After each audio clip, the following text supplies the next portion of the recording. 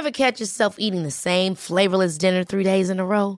Dreaming of something better? Well, HelloFresh is your guilt-free dream come true, baby. It's me, Keke Palmer. Let's wake up those taste buds with hot, juicy pecan-crusted chicken or garlic butter shrimp scampi.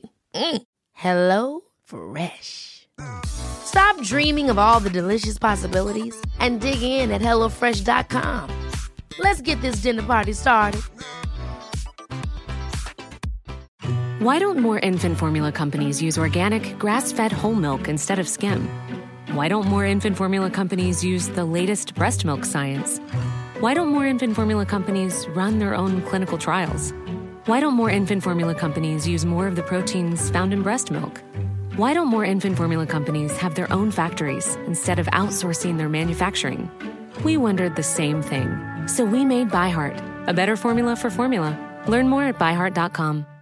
Hey, it's Ryan Reynolds, and I'm here with Keith, co-star of my upcoming film, If, only in theaters May 17th. Do you want to tell people the big news? All right, I'll do it. Sign up now and you'll get unlimited for $15 a month and 6 months of Paramount Plus Essential Plan on us. MintMobile.com/switch. Upfront payment of $45 equivalent to $15 per month. Unlimited over 40 gigabytes per month. Face lower speeds. Videos at 480p. Active Mint customers by 531.24 get 6 months of Paramount Plus Essential Plan. Auto renews after 6 months. Offer ends May 31st, 2024. Separate Paramount Plus registration required. Terms and conditions apply if rated PG.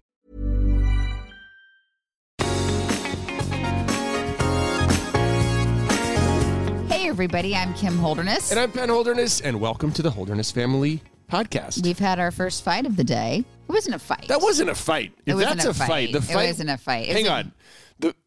No. It was whether or not we should sit next to each other or across from each other. You said it was weird sitting next to me instead of across from me. We're staring. We're waiting for our guest to log into the Zoom call, and you guys are. It's going to be a lot of fun. So it was just strange to sit right next to you. Anyway. Strange to sit next to me? No, it came out wrong. No, and talk to you, but look straight ahead. Yeah, so just look at me.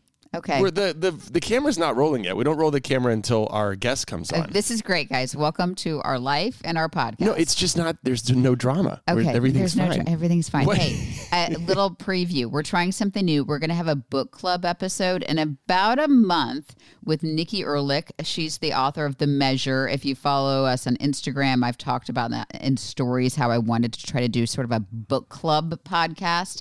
We'll start by discussing this book. It's not necessarily a new book, but I read it over the summer, and I had a lot to say about it. Penn has not read it, and you may not. So we were talking about this. Is it good for us to have one person who hasn't read it and one person who has? I would sort of be the fly on the wall and then occasionally ask stupid questions. I think that's actually that is actually representative of a true book club, because I'm the lady.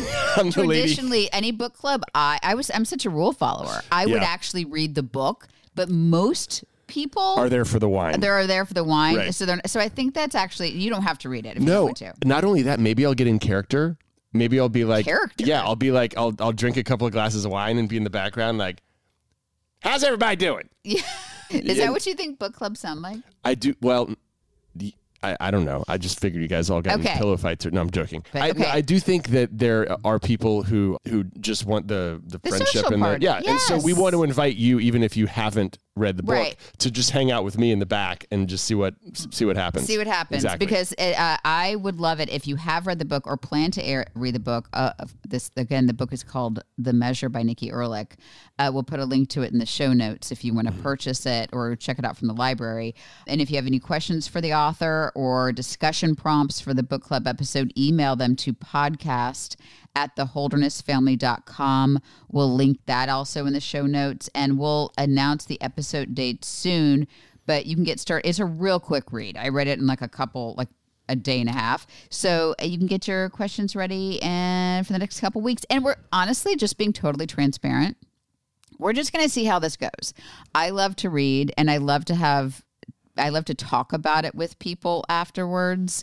So if we feel, and you're writing a new book, so maybe we can have you on the book club podcast. I mean, thank you. It's just an honor to be invited to my own podcast. But I don't know. Maybe this works. Maybe I don't know, or maybe it doesn't. I will say that I had major mentionitis about this book while you were reading it, and that's a sign of a good book. You wanted to talk about it. You thought it was a really novel concept. no pun intended, or I guess pun intended. And so for those of you thinking about reading it, she really did kind of breeze through it. And anytime there's a book where you're kind of hanging out and the person says, you know what, I'm going to sneak out and just go read my book, that's a sign of like a sticky book. And I think this was a sticky book. Okay, if you want to stay informed with all this latest announcements, sign up for our newsletter at theholdernessfamily.com/newsletter. Okay, so let's talk about today. You know what? Today is dedicated to people who have dogs and also to the dogs. If you understand me, this show is for you because we are going to try to understand you better. Kim and I love dogs. You may know that we have a dog. Her name is Sunny. She happens to be the world's laziest dog, in our opinion, the world's most perfect dog. But also, we just kind of sit around and I'm always wondering, like, what are you thinking about? What are you dreaming about? Are you okay?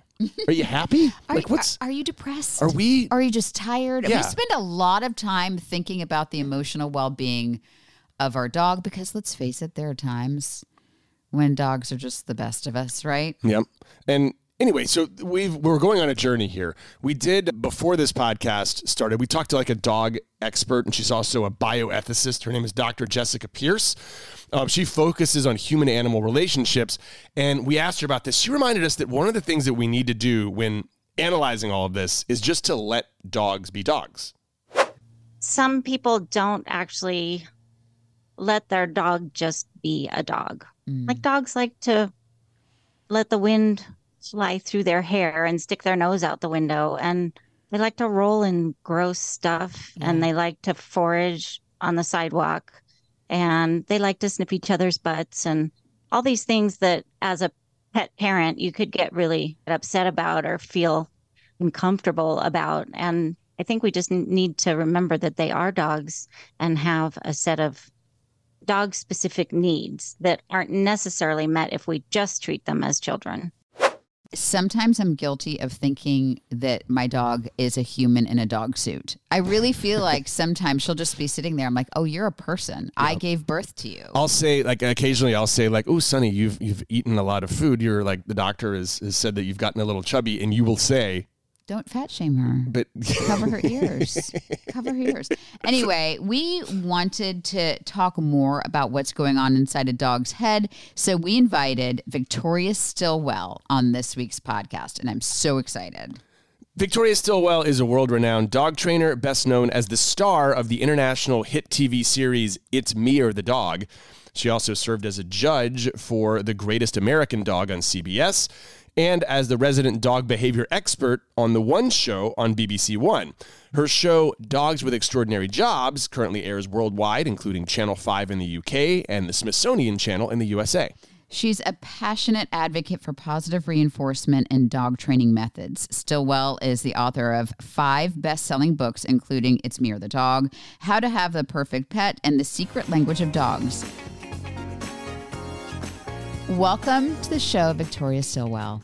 Thank you. I think it's really important to know that you're pretty fancy, but we know you, like from the way back times. Way back. Penn. Yes, I came to your wedding. I know. So, like, Penn, do you want to reveal? Yes. So first of all, I should call you Victoria, Mrs. Stillwell. I mean, we call you Vic off the. Okay, so I'm just going to call you Vic anyway. That's fine. So yeah. Vic is married to my friend Van Zeiler, and he's a very old friend. And Van and I were in an a cappella group together, and then decided to join a band together in college. You may have heard us talk about my college band. We played a bunch of cover music and a few originals when we were in college, and we have kept in touch to the point that we've played some reunions. We most recently played a few weeks ago in Connecticut for our drummer's 50th birthday. And so we've gotten to the point where we're all now gray-haired, older, struggling to hit any of the notes that we hit before. But it's a unique band because we have 3 singers. So we have a lot of 3-part harmony, and not everybody gets hoarse at the same time. Van somehow still sounds the same as he did in college. He had some stints in theater on or near Broadway. So he's like, I'm the least talented person in my band. And he married this fascinating woman, Victoria Stillwell, who is like an international icon when it comes to dog behavior. So this is such a perfect match. And I'm going to stop talking, but that's how we know Victoria. Yeah. And, I just want to say that obviously I was a dog trainer for a long time before I got my show. But it was at your wedding. I think it was the day before or the day after that I found out that It's Me or the Dog was a go. Wow. Really? Yes. Tell me that. I do have a memory of like there was some like excitement around, and I was like, wait, you have what? Tell me, how did that all happen? Okay, so I was an actor for a long time, and of course that's how I met Van, because we were cast in a musical in the West End in London, and he was cast out of New York to play Buddy Holly, and I was cast out of London to play Buddy's wife, Maria Elena. And so we met in London, and we did the show actually on tour first, and then we did a year in London, and then we did the American tour. But it was during that time, well, actually, even before that, that I was working with dogs as well, because as an actor, you always have to have a second string to your bow. Right. And so really, when we moved to Manhattan after that, I went into dog training full time. And then I was doing a lot of rescue work, and I was really annoyed at the waste of life that I was seeing in the shelters of Manhattan and the 5 boroughs. So I thought, how am I going to get this whole, positive training, but also how am I going to get my message out that if there's an issue, you don't have to put your dog into a shelter, right? Yeah. There's something you can do about it. How am I going to get that out to a wider audience? And that's when I watched the first episode of The Super Nanny. The Joe Foster comes to, yeah. And that's when I went, oh my gosh, I do exactly the same with dogs. So I wrote to the producers and was like, I've got a great idea for a new show. Not children this time, but dogs. And the next day they called me. So 3 months later, we were filming the pilot in the UK. Yeah, it was insane. Okay, this is all making sense now, because what I remember from my wedding was Van's got a cute wife who apparently is doing some sort of version of Super Nanny. I remember the word Super Nanny. Yeah. And so that's the way he pitched it. And I think he said Super Nanny for dogs. So now this is all coming back to me. Congratulations on your success. And I can't imagine how many dogs through your work you've been able, and families you've been able to help. So you must be, I don't know, I'm very proud of you and all the work you've done.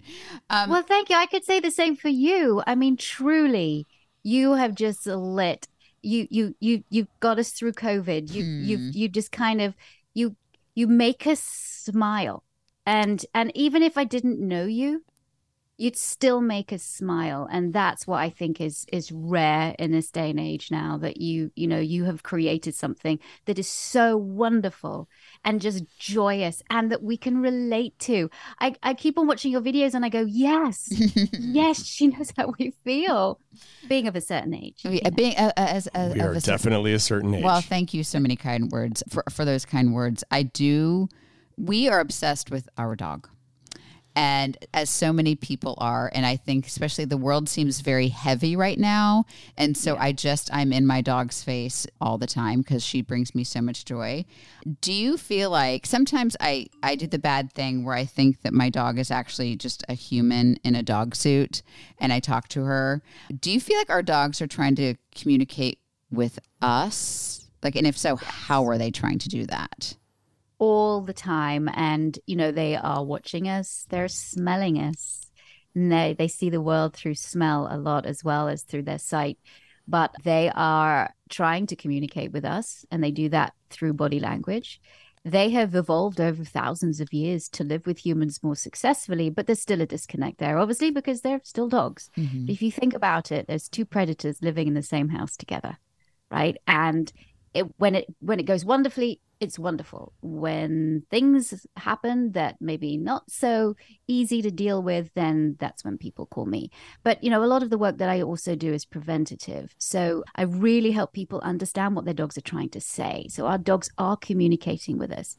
But I have to say, with regards to, you saying sometimes I treat my dog like a human. Well, actually, that's not wrong. And the reason why I say that is because behavioral and cognitive science, we are finding so much more about our dogs. And the studies that have been done shows that rat, dog, human brain are very, very similar. Of course, there are differences that make a dog, and make a rat, and make a human. But the similarities, especially with that ancient brain, the limbic system, spot on. And that's why so much research, unfortunately, is done on rats and mice when it comes to human health and development, psychological and physical as well as dogs. So a lot of the same medications that dogs take, humans take too. If rats were cuter, would we do less testing on them? I think so. Yeah. I think we would. But unfortunately, they get the brunt of it. I know, it sucks. Yeah. Hey, hang in there. We're going to be right back. Ever catch yourself eating the same flavorless dinner 3 days in a row? Dreaming of something better? Well, HelloFresh is your guilt-free dream come true, baby. It's me, Keke Palmer. Let's wake up those taste buds with hot, juicy pecan-crusted chicken or garlic butter shrimp scampi. Hello Fresh. Stop dreaming of all the delicious possibilities and dig in at HelloFresh.com. Let's get this dinner party started. Life is full of what-ifs. Some awesome, like what if AI could fold your laundry? And some, well, less awesome, like what if you have unexpected medical costs? United Healthcare can help get you covered with Health Protector Guard fixed indemnity insurance plans. They supplement your primary plan to help you manage out-of-pocket costs. No deductibles, no enrollment periods, and especially no more what-ifs. Visit uh1.com to find the Health Protector Guard plan for you. Hey, it's Ryan Reynolds, and I'm here with Keith, co-star of my upcoming film, If, only in theaters May 17th. Do you want to tell people the big news? All right, I'll do it. Sign up now and you'll get unlimited for $15 a month and 6 months of Paramount Plus Essential Plan on us. MintMobile.com/switch. Upfront payment of $45 equivalent to $15 per month. Unlimited over 40 gigabytes per month. Face lower speeds. Videos at 480p. Active Mint customers by 531.24 get 6 months of Paramount Plus Essential Plan. Auto renews after 6 months. Offer ends May 31st, 2024. Separate Paramount Plus registration required. Terms and conditions apply if rated PG. Victoria, what is the most common misconception humans have when it comes to their dog and them trying to communicate? Like, what do we get wrong consistently? Okay. I think there's been this myth going around for a long time. And the myth is that your dog is trying to when it behaves badly, and I use that sort of word with, when it misbehaves in the human eyes, that it's trying to take over, be dominant the household, trying to become pack leader and top dog and run your household and all that kind of stuff. Well, that's a myth. I mean, dogs are smart, but they are not as smart as that to strategize a human coup, right? They don't want to achieve a home or world domination. The fact that they maybe misbehave in our human world is because they don't know what to do, and they're dogs. And so it's up to us to give them the skills to teach them what to do.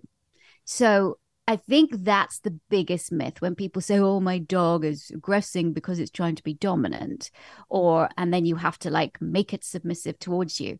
And that's really damaged trust between human and dog. And it's really caused people to have difficult relationships with their animals. And it's also, caused quite a lot of aggressive behavior, or at least exacerbated aggressive behavior. So what we're now, and we're supported by science, sort of, I would say, the positive community, we're supported by now decades of science, which is fantastic. And I'm not talking about the bad science, I'm talking about good science, right?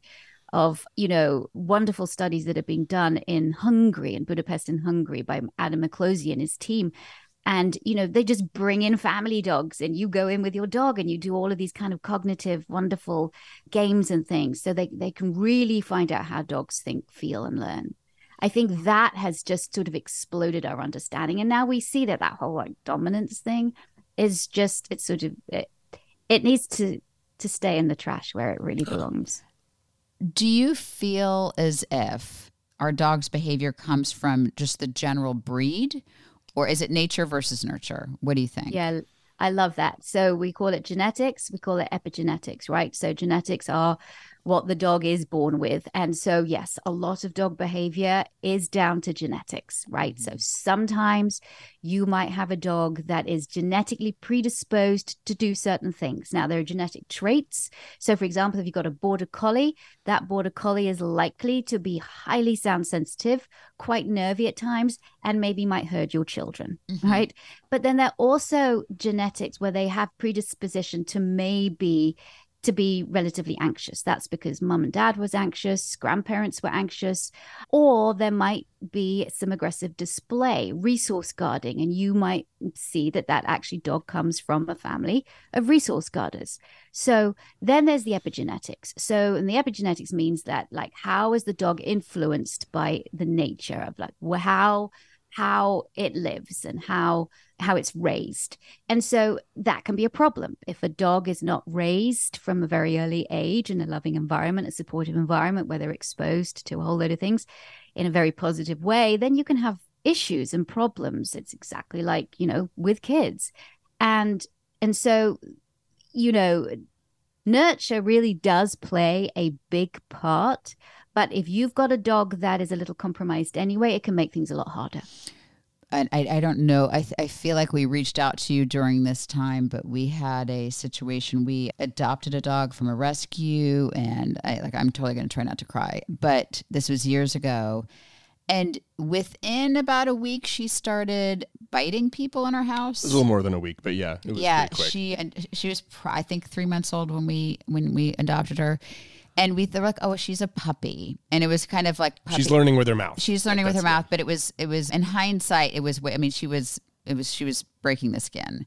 And I felt very safe around her, but she built a producer who walked in her house. She bit Penn's dad. And then the final straw. So she bit a babysitter, and then she bit my niece, and like bad. And at that point, and this is us we had 5, 6. We have like a dog behaviorist. We did all the blood work. We had dog trainers. We did like 5 different things. We tried everything. We tried everything. Yeah. We sent her away for training. We brought her in for training. And I would say universally, everybody came back with, this is like not safe anymore. Like this, you have kids in your house. This isn't safe. That's what they ended with. But what they started with was... They blamed me because I'm anxious. They're like, you have anxiety and your dog is picking up on this anxiety. And so a lot, not them all. Like our vet was like, this is unsafe. But like a lot of the dog trainers are like, well, if you have a lot of people in your house and you're anxious, this is how your dog's going to react. And I felt such shame that it was my fault that my dog was reacting this way. And then my vet was the one who had to shake me by the shoulders and was like, this is unsafe and it's not your fault. Some dogs are just built like this, but I still carry that shame of like, I'm very competitive and I'm like, I could not make it work, but she was hurting people. So I always ask that question. And it sounds like what you were saying is it's kind of a soup of everything. That yes, the way she came to us was very damaged, but it probably didn't help that we live in a house where people are in and out all the time, and that I suffer some anxiety. So I don't know. There was no question there. I just wanted to, if anybody else is listening and has gone through that, like sometimes the dogs come to you and they're just kind of cooked that way. Then I just support you? Can I just support the fact that I think a lot of people do feel shame when their dogs are with that kind of behavior to the extent, and they're trying and trying, but nothing seems to work. And so I think it's, of course, what we do with our dogs definitely can impact them. But maybe that dog would have been much better to be in a house on a farm far away where nobody visited. And unfortunately, the dog was at your house. And I have to say, showing that behavior within a week of being there, that's not your fault. That behavior was like that. And, when we're really talking about dogs here, and I think sometimes we have to just get down to basics and talk about this animal that came into your house, was not able to cope with a lot of different human interaction. It couldn't cope. That was what its makeup was. And so you, with the best of intentions, did what you could to try and make it work. And the dog couldn't cope. You could have done everything and the dog still can't cope because the dog is not made to live in your home, to live in most homes. And so we always say in rescue as well of we want to find that person that lives on a farm that has nobody to come visit them ever. Yeah. And then that dog might be okay. But that's not the real world. Okay, so I want to go back to what you said about preventative work. And I actually spoke to Van about this when I saw him a couple of weeks ago, and I think that this is all very interesting. When we first met Ruby, she was coming from a kill shelter in Louisiana. She came out of this, big 18-wheeler and had found freedom. And we were just helping process these dogs and get them to their next spot. We were volunteering. And Ruby just started, we kind of sunk into Kim's arms and started licking her face. And there was instant love. There was instant, emotions that we've never had before. And from that moment on, we're taking the dog. We had all kinds of I had some questions. I think there's a video of this on YouTube. And none of the questions mattered because they were really about, do we have a crate? Do we have food? That's all going to be handled. What matters is that this dog loves me, I love it, and it's coming home with us. That is a common thing that happens when you find a dog. It's my understanding that you do have in part of what you do, you have personality matches that you can do very early on with a dog. I don't know if you can do it with a 12-week-old dog, which is how old Ruby is, but can you talk a little bit about some of those matching exercises that you can do that maybe could go along with that outpouring emotional feeling to maybe help find the right kind of dog? Yeah. So, first of all, I want to say that the love that you felt for that, for Ruby that's oxytocin, really. And that's your bonding hormone. That's exactly what happens, when a mom holds the baby for the first time and the dad holds the baby for the first time, right? You get the surge of oxytocin. So that is helping you bond. And also, FYI, dogs get surges of oxytocin too. That's why we bond. Mm-hmm. And so the licking we see licking a lot as, this is a dog making connection and love. And in fact, it can be. But also it can be appeasement gestures as well. So the dog is licking you, either because you taste salty or because it is an appeasement gesture, or truly the dog is trying to get some kind of connection with you. Can be quite a submissive behavior. So fast forward to okay, how do you choose that dog? How do you know that that's the dog? Put that sort of emotional, overwhelming oxytocin surge aside. I always caution people to, if there's a whole load of puppies, for example, or even adult dogs, I caution people, don't lose your heart to the one that's cowering in the corner. Have the one, I'm looking for a dog that wants to have social interaction and is excited about social interaction and has fluid body language and a kind of helicopter tail. And even in a moment of stress, being in a shelter, having just been transported, that transition where they don't know what's happening to them, is resilient and can bounce back really fast. So, for example, we might do, and again, I call it a snapshot in time. So you have to give dogs time to come into your home and relax before you really see true behavior. But there are things that you can do. How do they respond to a noise? How do they bounce back? So what is their resilience? Do they accept a lot of people coming up and touching them? And even though we really don't want to be going up and touching dogs a lot, we also have to make sure that if we have children in the home, that dogs are okay with that. So it's how are they handled? Is a lot of aggressive behavior and a lot of anxious behavior is because of pain. And a lot of noise phobia is because of pain, and pain goes so undiagnosed. So I'll do a lot of handling. I'll handle the dog's body from the head to the tip of the tail to the paws. What do they like when I handle them? And I do it when a dog's full of adrenaline, they're not going to feel so much pain. So I take the dog to a place where we can calm down a little bit. So that adrenaline starts to fade down, the dog can calm. And then I start to touch a little bit just to make sure, is there any pain in this body? So I'm looking for how resilient the dog is, how it connects with you, and then is there any pain anywhere that could influence the dog's behavior. So that's sort of what I do. And in initial contact, because, thank you, for volunteering and for helping these dogs. But when they've been transported from the South, I live in the South, so a lot of transports go up to the North because we've got such a bad pet overpopulation problem down here. Less so now, I have to say, that less animals are being transported, but, they are under a lot of stress. So if you have a dog that can cope with that, wow, then they're pretty resilient. Mm-hmm. You mentioned the kind of helicopter tail wag. What do the different tail wags mean?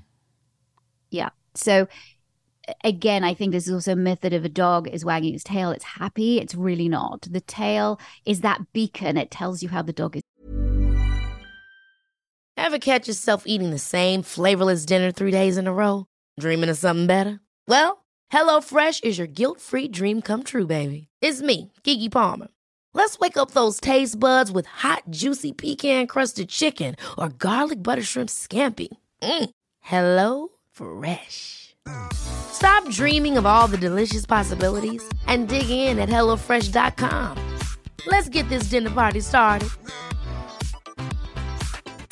Hi, I'm Daniel, founder of Pretty Litter. Did you know cats tend to hide symptoms of sickness and pain? I learned this the hard way after losing my cat, Gingy. So I created Pretty Litter, a health monitoring litter that helps detect early signs of illness by changing colors, saving you money and potentially your cat's life. Pretty Litter is veterinarian developed, and it's the easiest way to keep tabs on your fur baby's health right at home. Go to prettylitter.com and use code ACAST for 20% off your first order and a free cat toy. Terms and conditions apply. See site for details. Why don't more infant formula companies use organic, grass-fed whole milk instead of skim? Why don't more infant formula companies use the latest breast milk science? Why don't more infant formula companies run their own clinical trials? Why don't more infant formula companies use more of the proteins found in breast milk? Why don't more infant formula companies have their own factories instead of outsourcing their manufacturing? We wondered the same thing. So we made ByHeart, a better formula for formula. Learn more at byheart.com. Imagine the softest sheets you've ever felt. Now imagine them getting even softer over time. That's what you'll feel with Boll & Branch's organic cotton sheets. In a recent customer survey, 96% replied that Boll & Branch sheets get softer with every wash. Start getting your best night's sleep in these sheets that get softer and softer for years to come. Try their sheets with a 30-night guarantee. Plus, get 15% off your first order at bollandbranch.com. Code BUTTERY. Exclusions apply. See site for details. Feeling. So I look, when we teach our students, right, because I have an academy where we teach people to be trainers, and we teach them, you've got to be an ethologist, right? You look at behavior without emotion. Just look at behavior, what the dog is actually doing. Look at the head, the body, and the tail. And then look at the context, which means the environment of what where is the dog? So, and when you just look at it dispassionately, like an ethologist, that goes, I want to find out what that dog is really thinking and feeling without putting a label on it really quickly. Then I look at dog behavior. And so if I have a tail that's like going back and forth really, really fast, I'm going to look and go, is that dog, excited, or is that dog aroused? And by aroused, I mean there's a lot of adrenaline going through its body. It's fearful, it's nervous, it's excited.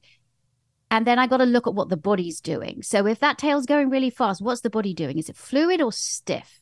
Is the dog cowering, or is the dog lengthening throughout its body? And then the head, what's the head doing? Is the mouth open and relaxed, or is it closed? Are the eyes tense? Are the brows furrowed? Are the ears back, or are the ears forward? So the tail wagging, now I get a better picture. If the tail wagging is really, really flicking back and forth, and the body's tense and the mouth is tense, I go, this dog is not feeling great. Mm-hmm. But if the tail is going back and forth and the body's fluid, and then the dog is that lovely shining eyes, then I know that the dog is feeling okay. So that's why I'll look at behavior first. Literally look at behavior first. And I teach all my clients to do this. Observe your dog, observe your dog, observe your dog. Just sit there, get a cup of coffee, and just watch what your dog does. Then you can get an idea of how your dog is feeling. We always teach people, do not label your dog. Oh, my dog is happy, or my dog is sad. My dog is excited, or my dog is aggressive. We don't use that. So it's a real art to kind of finding how your dog feels by just looking at that body language.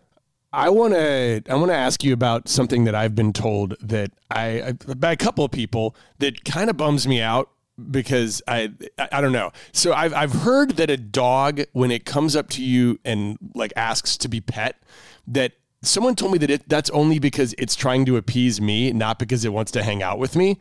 And like my ego is like, no, I want my dog to like me and want me to pet him. And I mean, Sunny seems to like that. Have you heard this theory before? And is it true? And if so, what are we going to do with my ego? Yeah. It's all about ego here. Yeah. All right.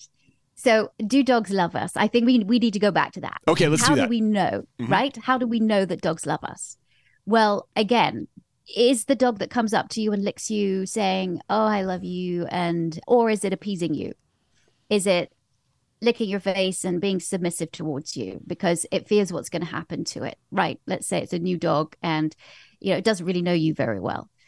Well, here's the way you tell. And it's exactly the same with humans. It's that oxytocin surge, right? Which is the number one thing. But what does that body language do? Now, I do the 3-second rule, right? If my dog comes up to me, or if a dog comes up to me, not my dogs, because they know me very well, and I really do think they love me. But if I stroke them, if they come up to me and they're, doing all that, and I stroke them, I do it for 3 strokes and then I stop.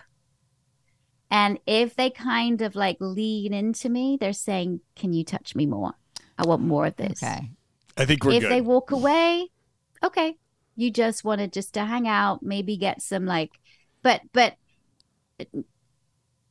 most of the time, if the dog knows you and it's choosing to come up to you and be close to you, I think that's more expression of love rather than, hey, you feed me. If I do this, you're going to feed me. Well, or I'm appeasing you. No. Our dog, well, because Sunny, she's just the laziest, most wonderful dog. But she'll if you stop petting her, she puts a paw on you as to be like, I'd like some more now. No, I think she has a crush on you. She loves you. Okay. My dog, Sunny, so wonderful, and I think has everything to do with her breed. And she came to fully cooked and just perfect, and to the point where we have people in and out of our house all the day. We're shooting here, we're putting lights over her because she won't even move. I mean, she's the perfect production dog. She's a good production dog. She's a good production dog. She, to me, because she loves other dogs, she loves people, but she just is sort of I don't want to shame her, but she's a little lazy. And anytime another dog comes over for a doggy play date, she lights up and she's springing around and running around. Our children think she's depressed and that we need another dog. Do dogs need other dogs? Because right now, I don't know if I can handle 2 vet bills and 2 and the energy around having another dog. Okay. I don't know who this I'm is going to not a offend marriage. by saying this. This is not a marriage counseling thing. We will support whatever decision you have. You're not picking sides here. I want to make sure this is clear. Okay. Because that's what that okay sounded like. Yes.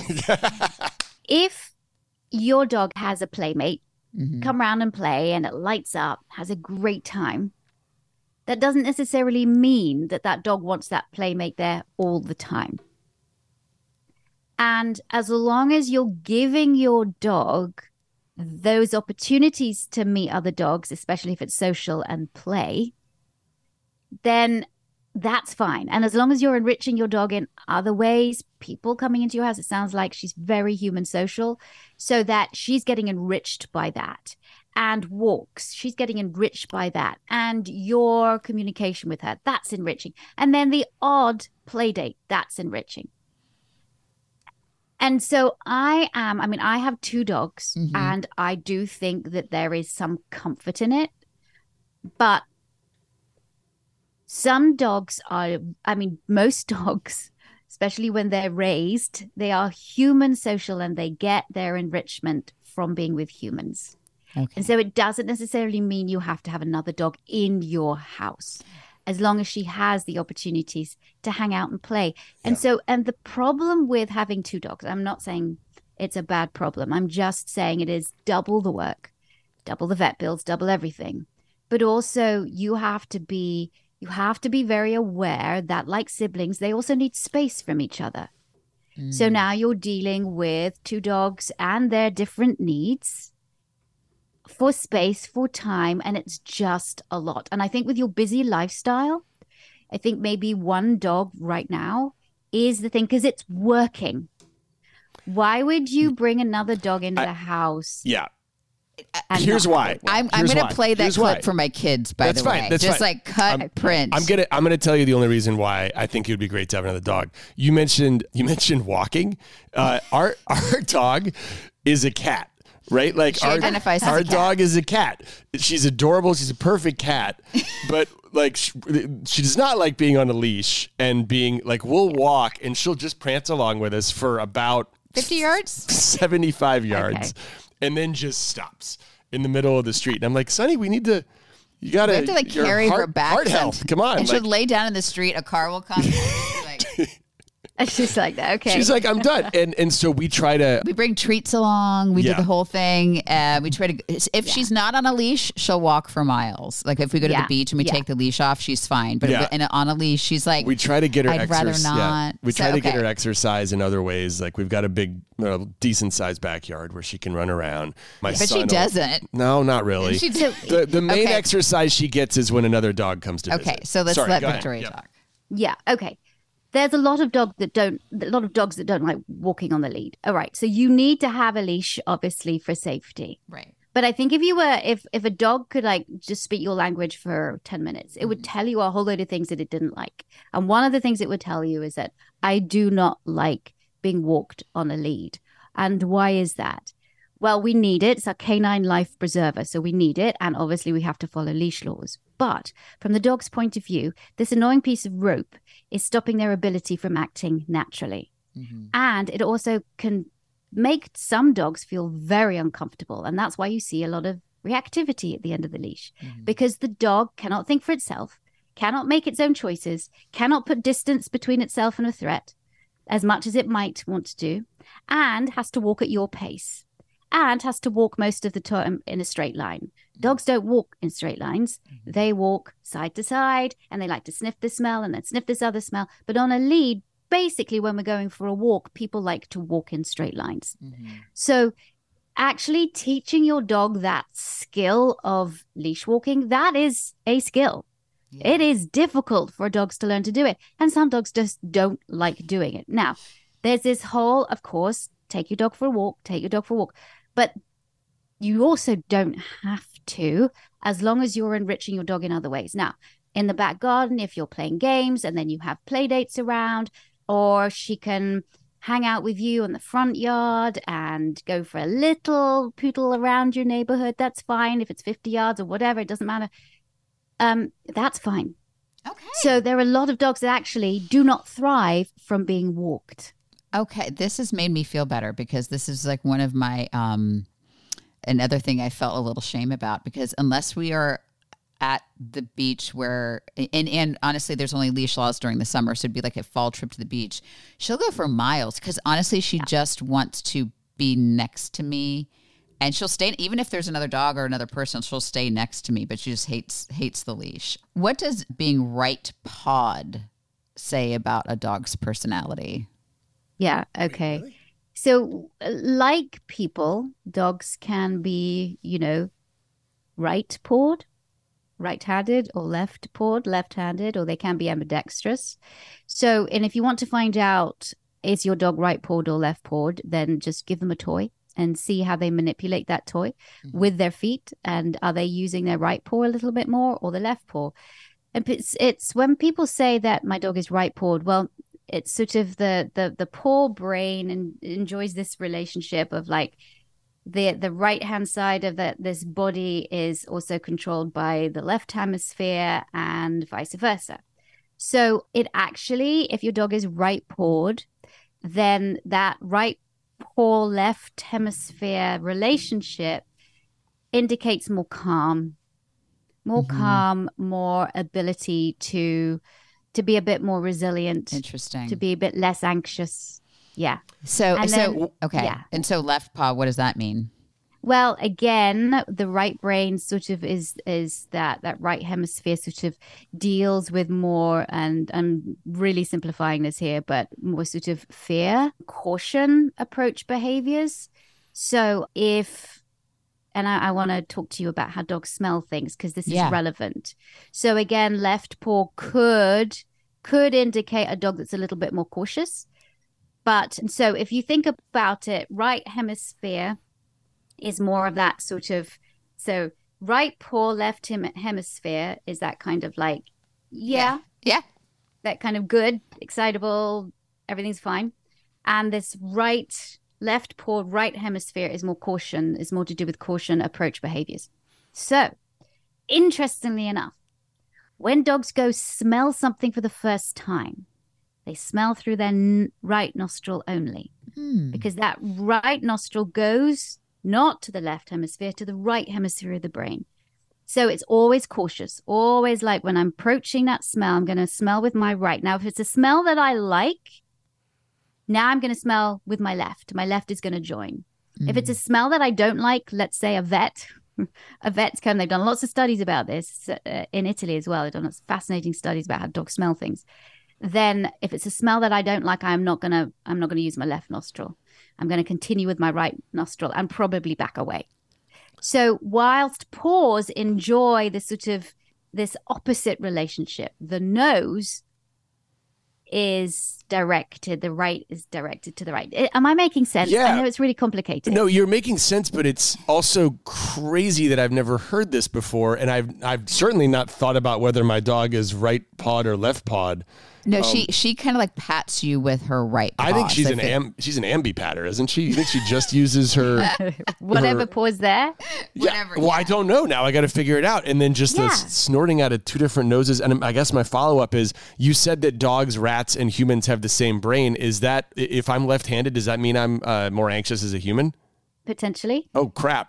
Potentially. But again, I'm not a scientist. I read and take what the scientists tell me so I can use it with dogs. So, for example, if you really want to find out your dog, get a puzzle toy, and then you'll see how your dog manipulates the puzzle toy, or with the right paw or the left paw.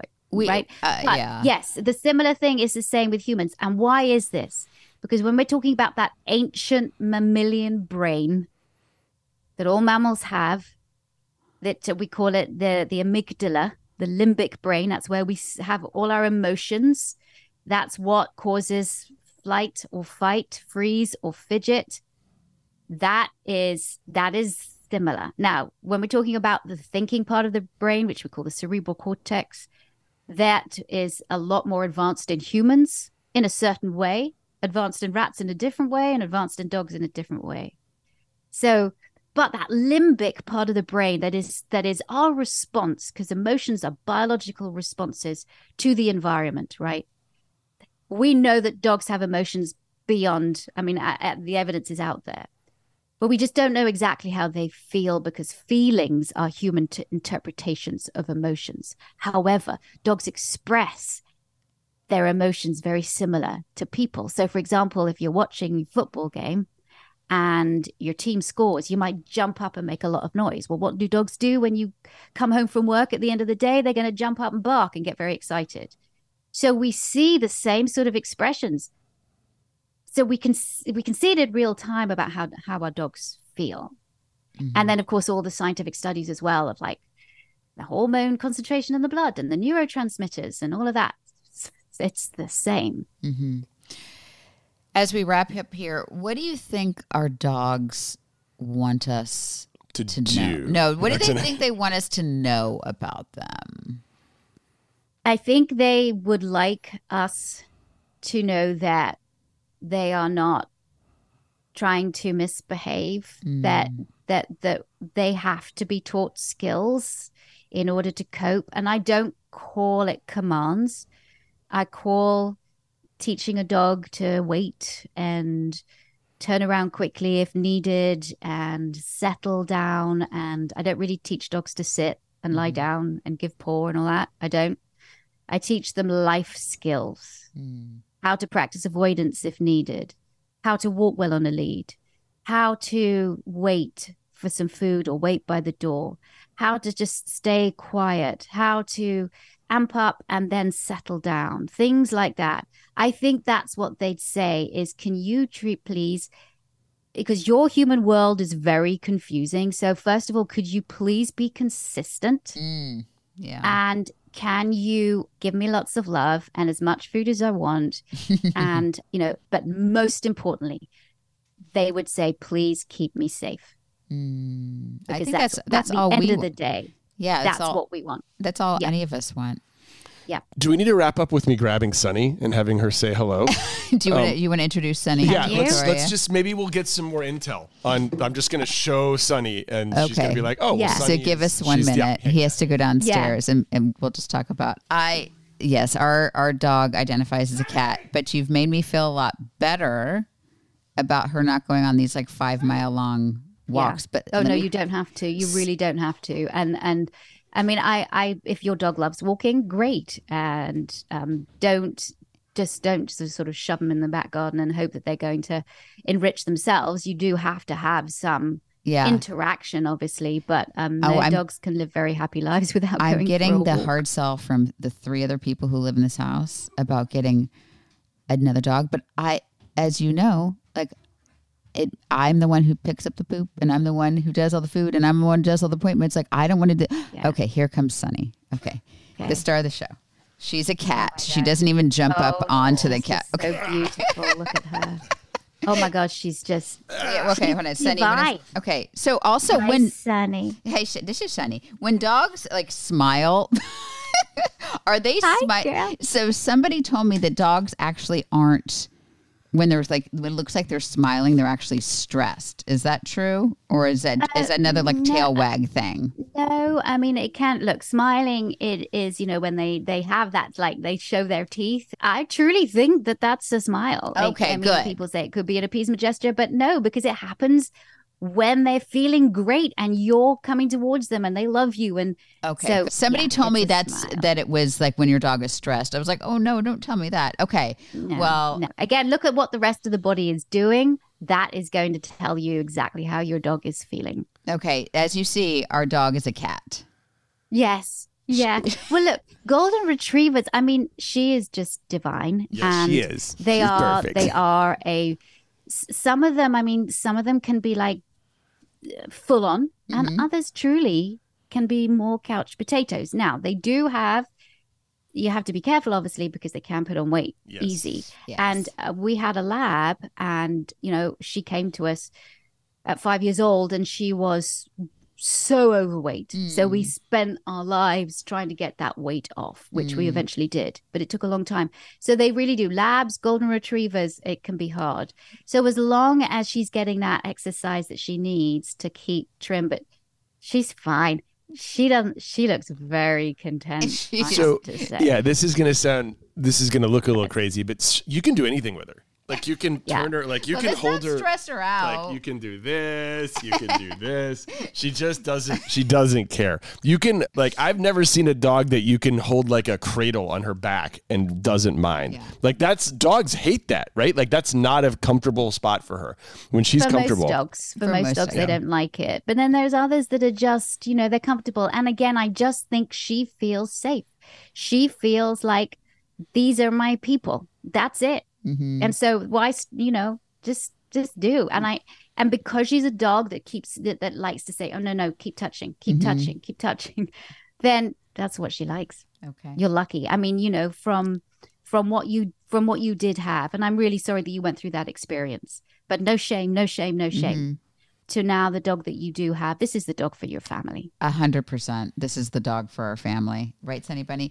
Well, thank you so much for your time. So where can people Sunny, you want to say something, Sunny? Hi, Sunny. What, are you smelling that with your right nostril or your left? She's smelling the microphone. Put it on her left nostril. But where can people find you and follow you and get more information about what you do? Okay. Well, the obvious social media stuff. If you want to see first of all, follow me at Victoria Stillwell. Mm-hmm. 1 L in the middle of Stillwell, and at Victoria S on, there's so many social media platforms. I don't know, but if you want to see the show, we'll find them all and put them in the show notes. Okay. If you want to see the show, you go onto the It's Me or the Dog Facebook, YouTube, or TikTok pages, and you can see a lot of excerpts from the show and some, full show. And there's 150 episodes. There's a lot. Wow. And then, but if you are interested in becoming a trainer, then I have an academy, and it's the Victoria Stillwell Academy, VSA. And it is we think it's the number one training school out there. And it is online, and there's an in-person option as well. So if you're interested in becoming a trainer, it's VSA, so vsdogtrainingacademy.com. And then if you just want information and courses, you go to positively.com. There's loads of information about dog behavior. And we are very, very shortly going to be having a whole 26 new courses for dog lovers. Oh my gosh. Like just 30-minute courses where if, oh my gosh, my dog is doing this, like how do I deal with it? Well, you just take a course. And some of them are free. The others just really, really good value. Yeah. So positively.com. You are so busy. And let me just say also the fact that nobody will ever see it because it'll never happen. But there's a game show concept we've been pitching. We've been partnered with a production company that we've been pitching to networks, and it'll never happen. But it's been 2 years we've been working on this. And the fact that you wrote to a network, you're like, I want to do this. And then 3 months later you were shooting. That's just the evidence of what a good concept and idea it is. Yeah. Or what a bad concept ours we is. have. Entirely. Both are possible. Both are true. But you never know in Hollywood because they're always, I love Hollywood. They're always lying to you. There you get them with it's really tough. Yeah. Really tough because I just want also that I feel your pain. We've pitched 20 different shows. Okay. Now, there have been other shows that I've filmed and Dogs with Extraordinary Jobs as well. Please check that out. That's dogs doing incredible things around the world. That was a show that I did pitch and that we did end up making. But it's so hard. But there is a show also that is just beautiful. And PBS picked it up, but we just couldn't get the funding because we just didn't have time to do it. But it's a show that I really want to do. And can we get it? It is so hard now to get anything up there. It is so and then you see some your shows are great, and even just the title of your shows, if I'm sitting in a boardroom, I'm like, yes, we need that show. I understand why our show doesn't really make a lot of sense because it was a lot. It's a big studio set. I think it'd be fun, but it's a lot. It's way too much money, and a network doesn't want to spend that. But then you see some crap on TV. You're like, how did that get on TV? Yep. And they're not green lighting, are they? You should be an executive, honey. I know. Yeah. Yeah. Well, anything Victoria pitches, yes. Green light. Yeah. Green light. Well, hopefully, but we'll see. We'll Sunny see. found a good I've got one more show in me, I think. And this then is that's Sunny's it. favorite spot. Look at that. Oh my! So you think you have one more show in you, and then it's so much work. Yeah, there's a show that I really want to do, and it's as I said, it's a great one. It's a great one. Are you allowed to tell us about it? Not really. It doesn't sound like it, honey. She's being. No, I'm filming a new show in the UK right now called The Dog Academy, and it is fantastic. We had our first series which aired in the UK, and now the second. We just finished filming the second series, which is great, and it's 4 of us trainers, not just me, thank goodness.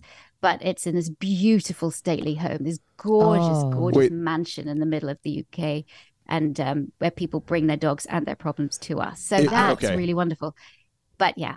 If there's 4, does that mean, is it like Survivor? Do you vote each other off the mansion, or are you guys working together? I did a show like that for CBS about 10 years ago.